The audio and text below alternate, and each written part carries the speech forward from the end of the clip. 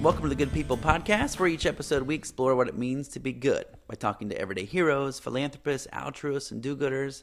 I'm Kelsey Timmerman, author of Where Am I Giving, a global adventure exploring how to use your gifts and talents to make a difference. And as most of the time, I'm joined by my friend Jay Mormon. Jay, how's it going? Good, Kelsey. How are you? Good. What are we talking about today? Activism.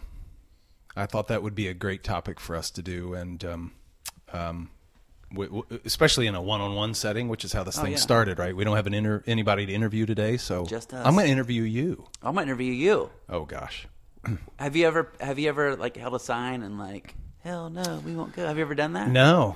And I see people do it for things that I might do, and I always think, what would be enough for me to get there? Which, right, it's activism, right? What causes you to be an activist, right? So,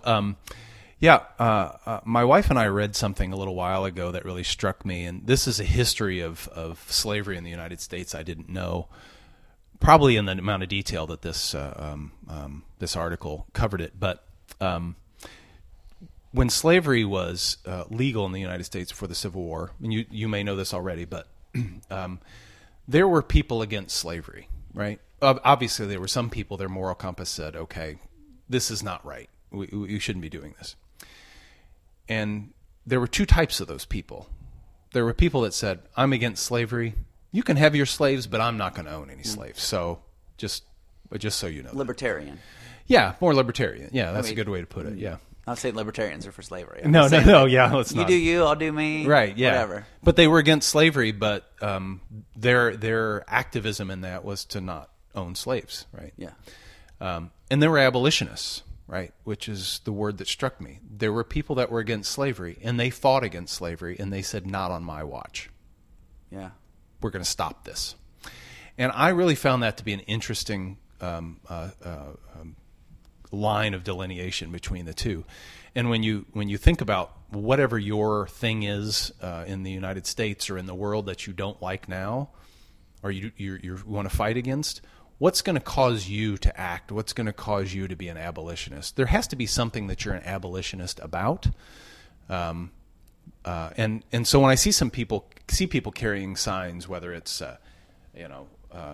you picket, whatever you might see somebody picketing about, what's going to cause me to leave my house and go stand out in public and make one of those things and stand up there and do it? I have not been that type of person, but I believe there are reasons for it. I've done it one time. Okay. I mean, that literally on the street, like marching around town. Right. And it was, I feel like it's like not necessarily like my personality. Yeah. To do, I don't know. It's not mine. Right. Yeah. But then again, it's like, well, if it was something that was bad enough or affected my family enough, would you? If it affected your kids and, like there's locally, there's a local, like a new factory that's coming to town and it's like a heavy lead polluter. Like, if that was going to be right next door to your house, you might. So that's kind of what was related to mine. It was a confined animal feeding operation that was going to be built out in my neck of the country, right? And it was going to affect you directly. Yeah, and it was far enough away that we weren't downwind of it, and it was like on the other side of the river from us, so it wouldn't necessarily affect us directly, but having that one would make it much easier for another one, and who knows how close one could come to our house. So, the people who live right next door to it, whose home prices could plummet, because it still sounds like it's going to happen, and they would plummet. They had a direct cause to protest. Who wants to live next to that, right? And they were kind of leading the charge and like getting money for to pay the lawyers, and like I never gave any money for the lawyers, but like I was very sympathetic to their cause, and I actually went to the courthouse and saw the commissioners talk about it, and we marched before, and we had signs, and there was chants, and I was like, where did these people come up with these chants? They're kind of amazing. They're good. You know what I mean? Like someone put some thought into this, but it's almost like the close proximity has something to do with this, right? Yeah. Literally, the closer you were to the construction of the site, the more likely you were to give money and your time to fight this cause. Right. Well, and there's so many different ways to do that. So you went to the more active and public side of this, but so I will tell you, of course, a cause near and dear to my heart, and it was long ago, even before I had kids, But marriage equality has been one for me that I just have zero patience for, right? And so even before I had kids, I told people that marriage equality and rights for, well, really, as it's evolved, any sexually orientation, any sexual orientation, rights to be a human being and experience the same things as any other human being, and be married and be covered by insurance and all those things really matter. And this was more than 20 years ago. This is more than 20 years ago, yeah. And I would tell people then it's the civil rights of our generation, right? Not even that the fight for the the right to vote and the Equal Rights Amendment even back none of that stuff is solved even, right? But this is the next one for us, right? And I really feel like for the Generation X, this was something that really got hot. So outside of protests, even with friends, what do you do, right? So I think it's pretty easy for us to watch a movie like The Help and say, I wouldn't have stood for that. I wouldn't be her friend if she said that, if she said the N-word and had to have a servant and treated them that way. I wouldn't do it. But we do it right now. I have friends that, my oldest daughter's gay, as you know. I have friends that don't think that she should get married. They don't think that, at some point that, she gets married, she's late college right now, that her spouse should be covered by insurance, that they should be allowed to legally be bound together. And that leads to all kinds of other things. And, as Karen and I heard or read this article, we started to realize we're going to be abolitionists in that way, right? So as we have found out people either from, conversations or other things socially that they feel this way, I'm starting to cut those people out of my life. They're just not going to be there. And that we've done that too for people that I believe are pretty strong. They're racists, right? Mm-hmm. So as I start to hear those things, I've been invited to people's houses. I've been, people reach out and want to be, they're gone. Yeah. I can't have that in my life. And so those are places that, not holding signs, but we've made decisions to be abolitionists. Do you have a conversation with them first? In some circumstances I have, yeah. Others have been acquaintances. I'm like, well, I'm just not going to associate there. Now, but you have a story in the same line because you did something years ago that when I knew you, but not really, really well, that I looked up to, and you had some experiences with this. And today you showed up at my house wearing your Boy Scout uniform, which I thought was odd at first, but I know why now. And so I thought you might want to tell at least the first part of that story and then go back years ago. And tell us so I haven't worn my Boy Scout uniform in 22 years. It still fits. And it does still fit. I have trouble scratching my back, so at some point in time I might need you to scratch my back a little bit. Off mic. It could be that. What's that? Is it ASR? AQR? ASMR? AM. That's right. We just rub. Yeah, we don't have voices for that. Yeah. Okay. This is the sound of my mic on Kelsey's back and this Boy Scout uniform. We're gonna have to charge for that. Yeah, so it's kind of unlikely that I would be wearing my Boy Scout uniform. I'm trying to think if I should start there or maybe I'll actually go back on why it's unlikely, right? So I'm an Eagle Scout. So I, lived and breathed it. I mean, I went hiking in Philmont, New Mexico with Scouts. I worked my way up through the scouting ranks, got the merit badges, loved it, loved hiking, loved outdoors. I think so much of, having the confidence and independence to travel like I do around the world by myself comes from Scouts. Yeah. When did you get your Eagle Scout badge? Well, I was 18. I think, right, you have to get it before you're 18. So, I did with a lot of Scouts, so I was really active in it. And then as you get, a car, you start to, not get so active in it. And you have other things happening. And you had a Trans Am. I had a Trans Am. I was just driving around my Trans Am. Yeah, we're lucky you even survived it's probably being true. 18. It's kind of true, yeah. And had T-tops, too, so even probably more dangerous. Wow. I don't know if it made it go faster. That's impressive. I had a mullet. No, I didn't have a mullet. I think I would just had a... Can we have pictures in the show notes, please? Yeah. Okay, go ahead. So yeah, I got my, I got a lot out of Scouts, right? So we had, I didn't come from a very diverse area, in terms of racial diversity or religious diversity, but there was definitely some socioeconomic diversity. And when we were in a troop together, It was people from all walks of life to some extent, and the lack of diversity that existed in my hometown. Right. But there was some diversity, right? And we were kind of all equal, and we had people in there that had certain social challenges, physical challenges, and we just kind of all learned to work together. So it was something that we were just accepting of one another. Right. And so that's, the independence, the looking out for one another, that was my scouting experience. Right. So I get my Eagle, and I'm not really involved much in Scouts after that whatsoever. And then the Scouts have kind of had this not really outward policy until it's revealed of kind of leaving LGBTQ out of scouting, really. Just gay guys, really. Right. This really comes down to gay scouts and scout leaders. Right. And both, right. Yeah, and so then as the people started to ask questions about what is the policy of this, so then the scouts started to look further into and they had to make a statement on it. And they doubled down and tripled down on excluding gay scouts and gay scout leaders. Right. Right. And so then I remember this. Yeah. And then I was kind of in this position of like, I have a friend who is a gay Eagle Scout. And I can't imagine looking at Billy and saying, well, he shouldn't be an Eagle Scout. Right. Right. Yeah. And so, and that's what that's what they were saying. Someone like Billy should not be in scouting, period. Could never be an Eagle Scout. Which seems contradictory, at least to the experience you talked about, which is all manners of people, different challenges. You were in the troop together.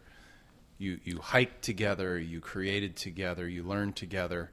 And for some reason, this other human being, for whatever that person's makeup is, however you want to view it, they cannot be part of that experience, or shouldn't have been part of that experience.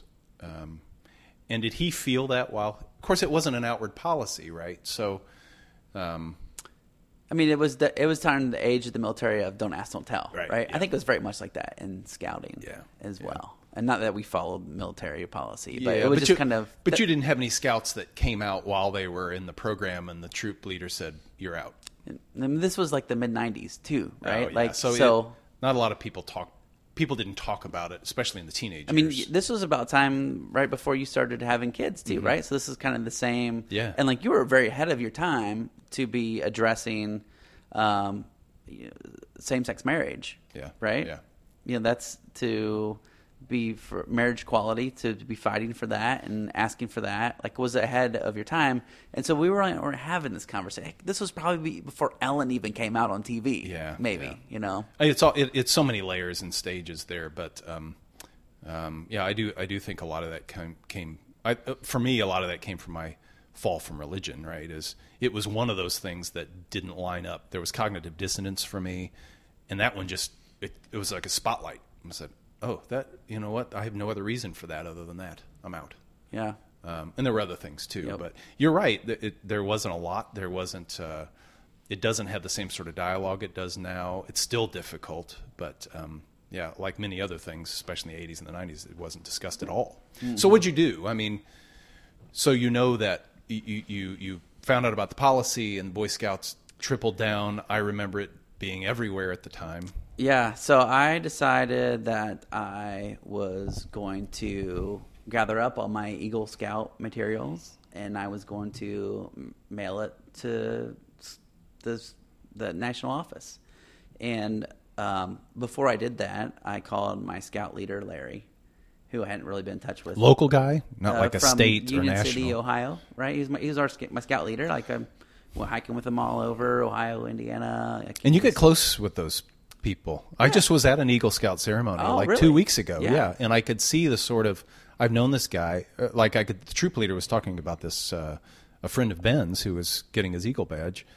The the guy, I've known the Eagle Scout leader. I've known him since he was, this old, and we've traveled. Here's all these pictures I have of him from the age of 7 all the way to from a kid to a man. Yeah, right, exactly. So and so I called up Larry first because I wanted to tell him what I was going to do, and I wanted to tell him that I was I was doing it because of what I learned in Scouts. That I valued and honored and the what we accomplished together as a troop and what we worked towards. And I wasn't rejecting those experiences by turning in my badge. I was doing it because of those experiences, to honor those experiences and what we worked towards as a troop. It's consistent with those experiences. Yeah. And what you believe the values to be. The Scouts had become hypocritical, I feel like, at the time for me to not do that, right? So I gathered up my materials, and Larry was not the most happy. He actually said, before you do that, why don't you call the national office? So I'm like, all right, Larry, I'll do that. I'll do that for you, right? So I call up the national office the next day, and I tell them what. First time I asked them why they have this policy.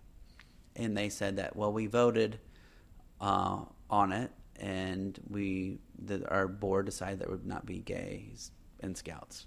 That's a horrible term. There would not be gay Scouts, right? Yeah. And that's their language, pretty much, right? That's what they said. And so I'm like, well, who voted on it? Well, we can't tell you that. There's this undisclosed board, and we did a survey of our members, and and the survey members don't want gay people in Scouts. And I'm like, well, can I see the survey? And they're like, no, you can't. Where was this? Where was the survey? Was it on IHateGayScouts.com or what were the questions? What was the survey group? Yes. And I can't tell you any of that. So I'm like, let me get this straight. Your secret committee made a decision based on a secret survey and to exclude a complete population of people. Right. And I can be a bit of a smart ass sometimes, but I feel like I was trying to be really kind of not a smart ass. Yeah. Guy hung up on me. Really? Got hung up on. Gone. A scout is trustworthy, loyal, helpful, friendly, courteous, kind, obedient, cheerful, thrifty, brave, clean, and reverent, right? Hang-ups on me. Click. Yeah. Wow. And so then I told Larry, I hung up on, and I mailed my stuff in, and I wrote a blog post about it. Just like a blog post. Yeah.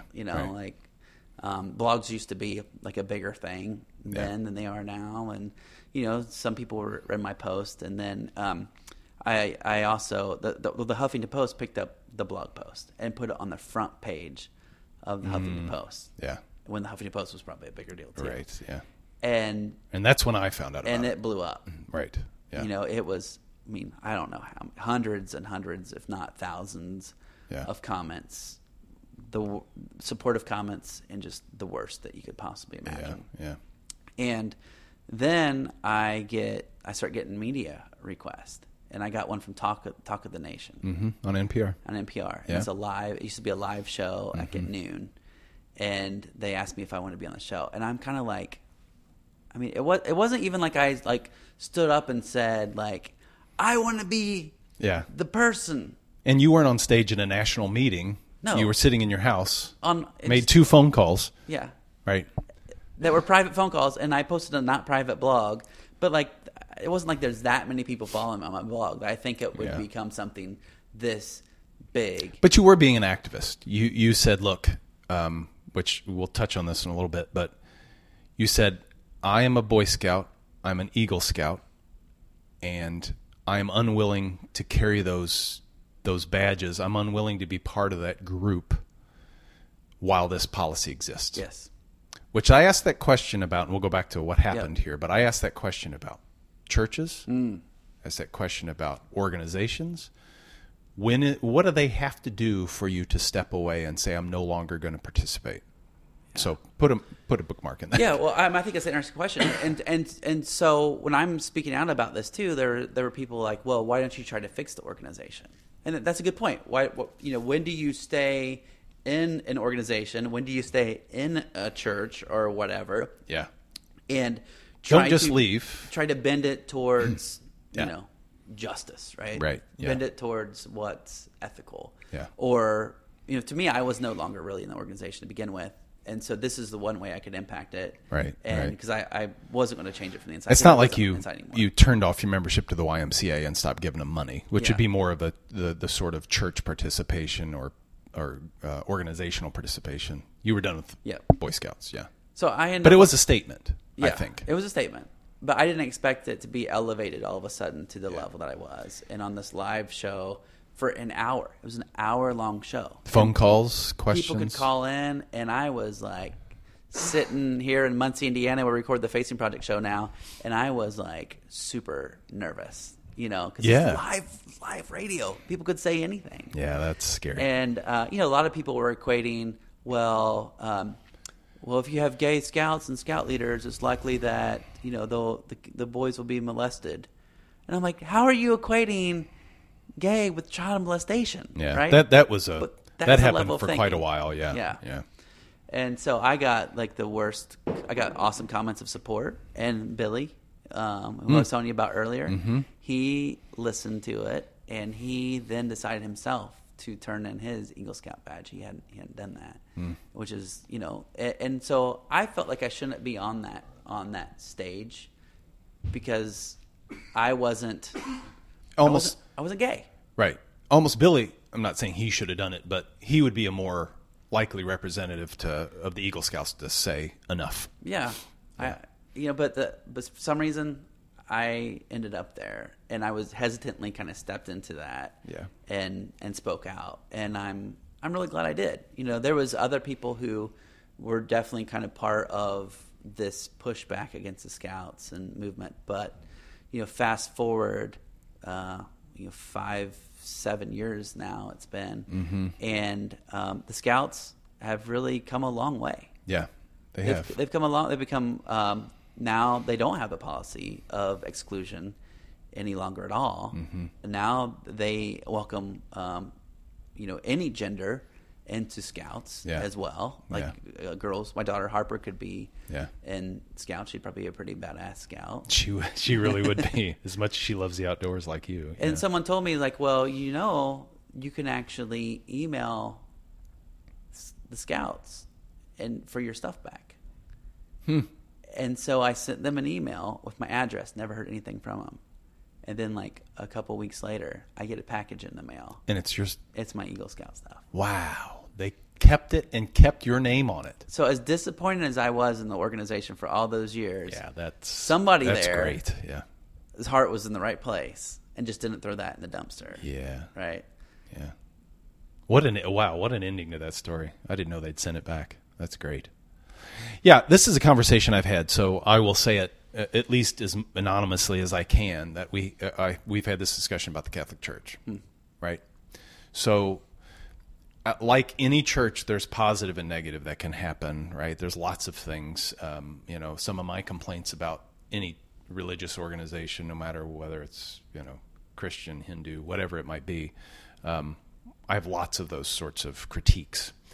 The Catholic Church has earned a boatload of criticism, a global amount of criticism, right? If you've seen the movie Spotlight, have you seen Spotlight? Yeah. That alone should be enough that you think about sending your rosary back to Rome as an example. And a lot more has happened since then too, right? And a lot more has happened since then. Yeah. None whorehouses or it's whatever. It's enormous, the amount, right? And then I have since then, even within my realm of friends, have found out about more, even in areas I'm familiar with. Not just happening in New York and Ohio and Philadelphia, and the numbers in Ohio are dramatic in terms of abuse by priests. But so this discussion came up about activism, and my wife and I questioned and said, "We're done." I wasn't in the Catholic Church, and she hasn't been for years, but she was raised there, saw all the great things that come from it. But the question comes in, when do you decide to say, I am no longer Catholic, I will no longer be part of it, and I'm going to stop giving money to it? I read in Chick-fil-A this week, right, back in the news, that they're still funding organizations that are against marriage equality and against the owner. LGBTQ. Yep. Well, and that's where I thought it was. But our friend JR posted, it's not just the owner. Oh, the wow. organization is spending money funding these. So you have to ask yourself, when do you stop funneling money into this hate, no matter how it gets there, right? So you're giving money to the Catholic Church, and the Catholic Church is then using that money in all these different features and functions, where the core of the Catholic Church, in my mind, is corrupt and maybe criminal in so many situations, right? Yeah. I'm surprised Ohio itself, if you go look up the abuse in Ohio. I was an altar boy in a Catholic church in Ohio. Yeah. No, I was in Indiana, just across the state line, actually. Just barely in Ohio, yeah. But the numbers there are pretty dramatic, and you could make the case the governor of Ohio should say the Catholic Church is out of Ohio. Yeah. I don't know. I don't know legally how that would work, but activism.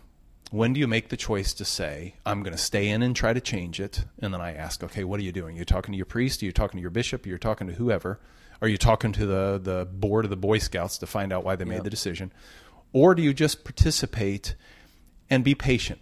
And that's what Karen and I were told a lot is, the Catholic Church, it's a big ship and it's going to take time to turn it.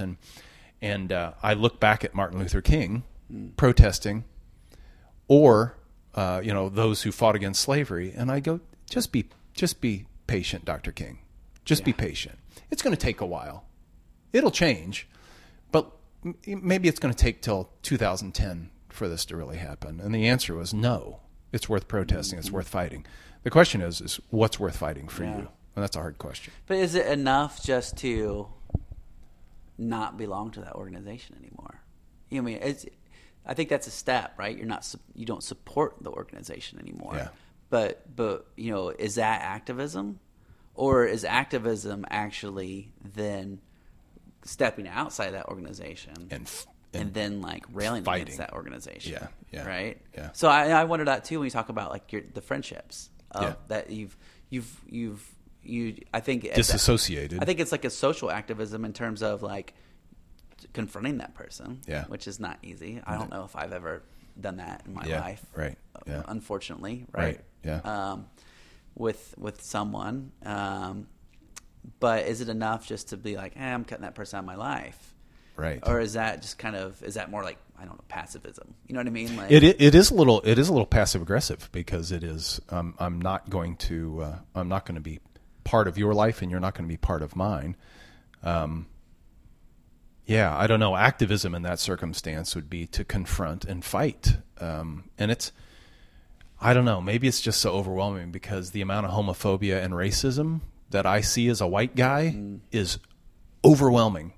It's a lot more subtle than it used to be. In the 80s, people used, words and names for homosexuals that were it wasn't even LGBTQ then, right? It was just gay people, and they had words for that, which we all know. Yeah, which I was called for the Boy Scout stuff. I mean, even in the early, of course, late 2000s. Yeah, I was too, because I was in band, right?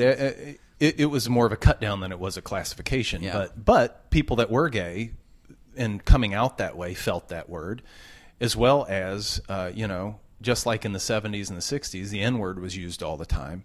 But it's gotten to be much more subtle now. So then you've got friends that, will say something about the true nature of Mexicans. Yep. Well, but those Mexicans, this. Or, black people, they're always like this. Or they don't have separate water fountains, right? It's a little grayer, but you and I know it when we see it. Yeah. And you want to speak out against it, and you want to either disassociate or you want to fight it. But I don't know. It's hard. When do you do those things? I think you can almost be an activist in the conversation. So, like last summer, I was working helping out. My parents own a construction company, mm-hmm. and some of the folks. I grew up doing this. I grew up building trusses as a kid, and some of the guys that were working there, they would crack certain jokes. Yeah. And I have to work with these guys like all day. Yeah. And so just to call them out on it. But what I've tried to do, and maybe this is because I'm I don't know, that extreme or I don't know, but like I would often try to have them have more empathy for the person, the people that they just belittled, right? Right. Well, it can be hard for or what would this must be like, or that, just over time, just to try to get them to see. And I wasn't just like calling them out on their bullshit. Yeah. Because that's like ending the relationship, and this guy's carrying boards around me all day. Yeah, like you're part of it. Plates on it, right? Yeah, and I have some of that at work too. Yeah, you want to stop and go, hey, so and so, you're a freaking racist, and you know what? Unless it has to do with work, get away from me and everybody around me, and everybody knows that about you. And guess what? It's not working for you. I mean, I could do that, but guess what? 3 hours later, I'm in a meeting, right? I have to. This is part of everybody's life, right? And how do you fight against it? The good thing for you in the Boy Scouts it's an organization you were part of. It's something that was core to the organization. It became something they made a public policy about and doubled down about. And I'm trying to think of, we go to the Unitarian Universalist Church, right? And so if there were the sorts of things happening in that organization, I do believe I might quit and then fight against them. Yep. That's a really good question, because that is activism. Yeah. Activism is more than just voting with your money. It's actually doing something about it. I think the work that we do with the Facing Project is kind of activism, right? Like it's trying to create awareness. It's not like directly in your face activism telling people why they're wrong, right? Yeah. It's introducing other people's lives and lived experiences and points of view that you hope you can be that step for that person who doesn't have empathy for an entire group of people, or is excluding people, or making racist remarks. Well, it's like you said, let me tell you about somebody and how hard it is to be in this specific situation. And we say it in the mission statement, the revised new mission statement, but is to create change. We want to create change in the world, and stories that inspire action. Right. And But then maybe that we're just like less built that way, right? I think it is great to have people who are painting signs that protest and do know the chants, and can come up with these chants and hit the streets, right? I feel like that there's room for all of that. People who are their everyday activism is like just trying to take that person the next step, and not necessarily directly challenge them in that conversation, but help them try to see from a different point of view. Because if someone says something racist and like, you are a racist asshole, like they're just going to be defensive, right? Can you help get them that next step so they become a little bit less of a racist asshole? I don't know. Yeah, and maybe that's the key. We need to be empathetic, informed activists that are willing to stand up and fight for something. I'm also really glad that there are people who do die-ins, like they pour blood on themselves and stand out front of a place, and that like really like make a point of like, that's something I came across in the research. And Where Am I Wearing? This group of labor rights activists would do die-ins outside of like JCPenney and stuff, right? Like that you see that. And like Ashley Piper, who we talked to, right? She came across activists at the mall, and that completely set her on this trajectory. So maybe I would never do that, but maybe it helps get me that next step to where I will find my way and the thing I'm going to be active about. And just as part of that journey. So I think there's room for all people like that. Yeah. Well, I'm certainly glad there was. I mean, people in the civil rights movement in the United States put their lives at risk and often died for it. And it was worthwhile to do. I don't think, well, I'm sure there might be some people, but I don't think anybody looks at that and says, I don't know what they're getting so upset about. We all know why they were upset, and we can watch movies about it and make ourselves feel good that we don't have that sort of judgment. But those same things are happening right now, and we need to pick something and fight for it. And I have some level of guilt that I'm not out there protesting these horrible things that exist in the world right now. Right? Yeah, there's so much. It is. But I think that's the point of the podcast, right? Is you and I think through it, other people are thinking through it too, and it's a challenge. And I go back to No White Saviors, like their tagline: if you're comfortable, you're not listening. Right? Is that what it is? I think that's right. Like that. Yeah. So let me get back to the uniform. We'll wrap up with why I'm actually wearing 22 years later my Boy Scout uniform. Please do. So last night I busted out the uniform first off to see if it would fit, and it does. Right? It does. Yeah. And I had my life badge on there, which is the rank right before Eagle. So I got out tiny little scissors, cut off my life badge, and then I went to my wife Annie, and like, do you think I can sew this back on? Is it that hard? And she's like, I will do it because you'll do a shitty job of it, right?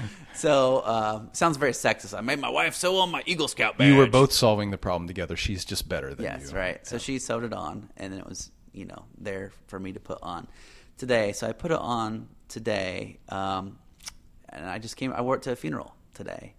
So my friend Brad Doherty, his son Christian, about 2 years ago, came down with a brain tumor, just out of the blue, horribly sick. And how old was he when he was diagnosed? 6. 6 or 7. And so he had the last 2 years have really been a struggle for their family. But they've kind of become this nexus of giving. Brad's been really open and sharing his experience, and people have given so much like money to help them out because they were really struggling financially before all this happened. Yeah. And now, spend all your time at the hospital an hour and a half away from your home and take time off of work, and you were struggling to make ends meet before. Now what are you going to do? Right. But you have no choice but to follow that path. Yeah. All of us would. And Brad has, in a weird way, it's almost like before he was kind of a stressed father of four kids. He was an entrepreneur and just started up a business that has its own stresses to it. And you could just see him kind of walking around with that stress. And with this in his life, with his son being sick, deathly sick, there were some really, really bad times, and a lot of it's been really bad. But his demeanor's almost changed to the point where he seemed happier in some ways, where he would share on Facebook every single day about a happy thing that happened in their lives, and he was just appreciating the little moments and the most important thing in life. So I would see him at the caffeinery, which is the local coffee shop, and say, Brad, what are you doing today? And everyone else would say, I got this meeting, I'm going to do this and that, They talk about their work, right? And Brad's like, I think we're going to go take the kids and go to Ivanhoe's today and get some ice cream. And so they get the strawberry shortcake back in season now, so we're going to do that. Or we're going to go see this movie, or we're getting some palm trees because we're making our backyard Hawaii. Yeah.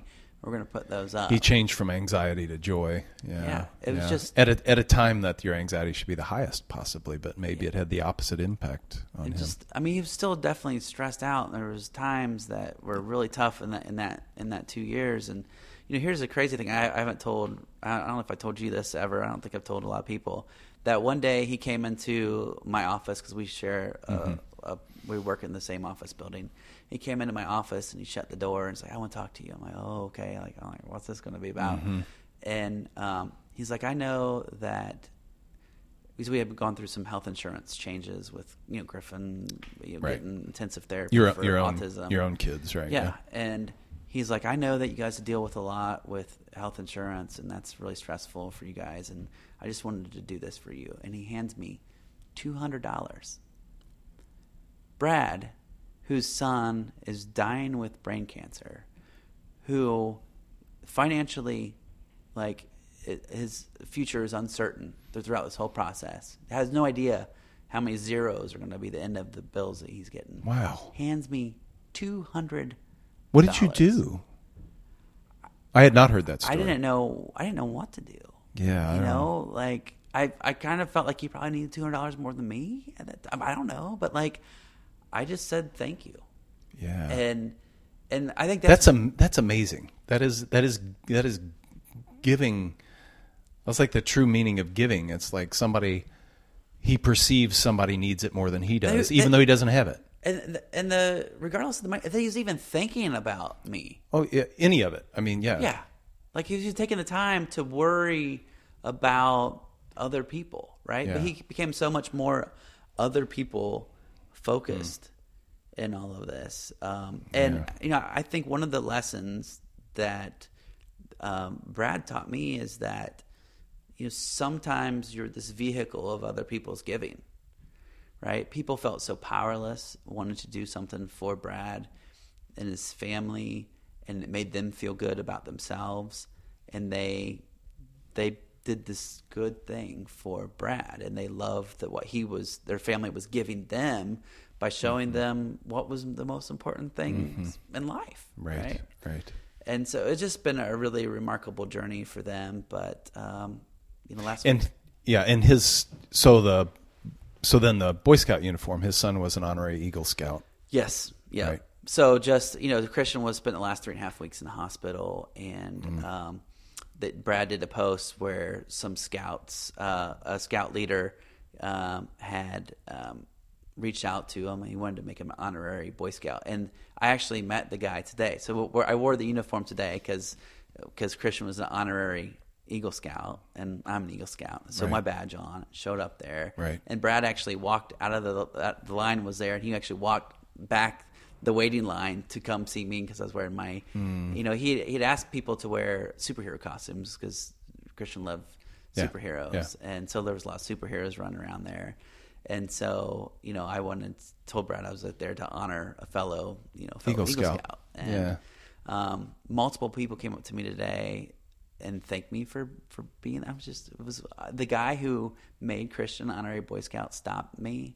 And we were both oh gosh, it was right after the service, and we were both affected in tears about it. But so it's kind of unrelated to our activism, but Boy Scouts did send me my Eagle Scout badge, which I eventually sewed back on because I've proud of the steps that they have made. So I asked for it back, and then I'm just really thankful that I had it, that I could wear it, and just for today. I love that. 22 years later, and I could wear it. And I would love to have Brad on sometime. We got to see if we can get him. I would like to hear about that transformation of giving. That's a giving transformation. Oh, yeah. He has an original story. And he's changed other people's. He shared today, people reach out to him, we see the positivity in your family and how you guys embrace life. And I was thinking about killing myself, and I decided that there's another way, right? Wow. Yeah, just remarkable stories that, just because of the attitude that they, and Christian too. He was not really healthy, but he certainly seemed to be full of joy and positivity, and just the way that the grace with which he handled this terminal illness at his young age, 8 years old, phenomenal. Yeah. So we'll have Brad on. That'd be a good one. So. Well, thanks. That was a packed episode. 42 minutes. Yeah. So hopefully everybody stuck around. I enjoyed it. Yeah. And we didn't even have beer this time. No. The words are probably a little bit less slurred than usual. Yeah. We'll have to go shopping next time. Well, Jay Mormon, you're good people. Kelsey, you too. Thanks for listening to the Good People Podcast. Special thanks to my friend Jay Mormon for co-hosting, and to Cliff Ritchie for the great tunes. You can listen to Cliff on Spotify or find him at cliffritcheyart.com. Let's keep the good going. Please share, rate, and subscribe. We'd love to hear from you. Visit kelseytimmerman.com/goodpeople to find show notes, suggest guests, learn more about my books, and tell us about the good you are doing in the world.